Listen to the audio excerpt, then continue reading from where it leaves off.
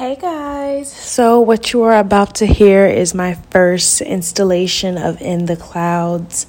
I'm prefacing this one, but the other ones will just be like random ass things from my voice notes or things that I say in between recording that don't really have a neatly packaged intro.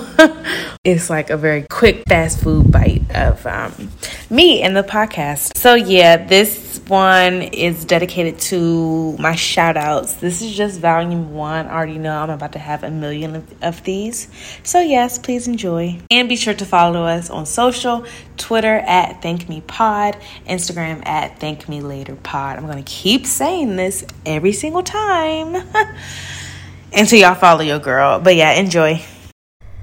Okay, what's up, y'all? We back. It does feel good to have the mic in my hand again, but I will say, so again, we're talking about faith over fear. Fear right now, or just like, because fear can externalize as other things, as like procrastination, would not have me here right now, but I'm right here in my basement at 9:41 after I just ate some good food. So you already know what time it is. I took a pause because I was listening. I wanted to like give a really fresh review of Beyonce's album, and actually I'm glad I took a little break because now I have this new way that I want to talk about it. But also I forgot what I was saying.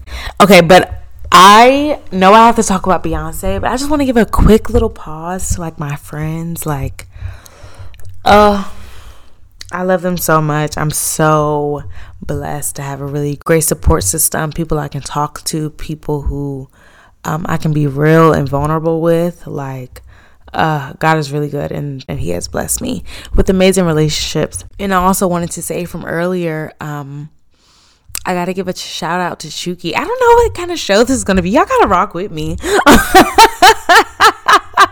Because, okay, if I got the mic, then okay.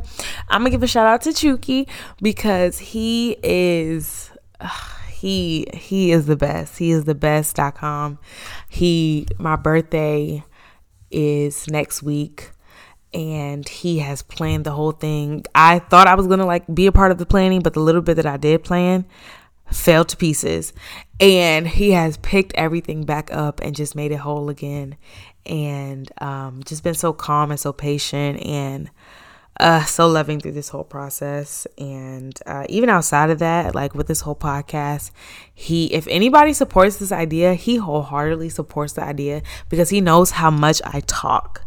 Like, I be feeling bad for him. I'm like, bruh, I know he did not sign up to be in a lecture type environment every single time something that I'm passionate about comes on.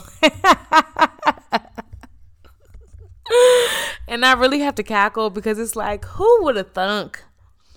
I have never talked this much in my life, but he is just here and he listens to me through it all, and he has conversations with me, and it's at the point like I'm really about to appoint him my chief of staff, because if I make a really good point about something, or I just talk about something for like maybe like 1 to 2 minutes, or I just like make a good little point, and I'm like, wow, that was a really good point. And he's like, yeah, that was a TED Talk.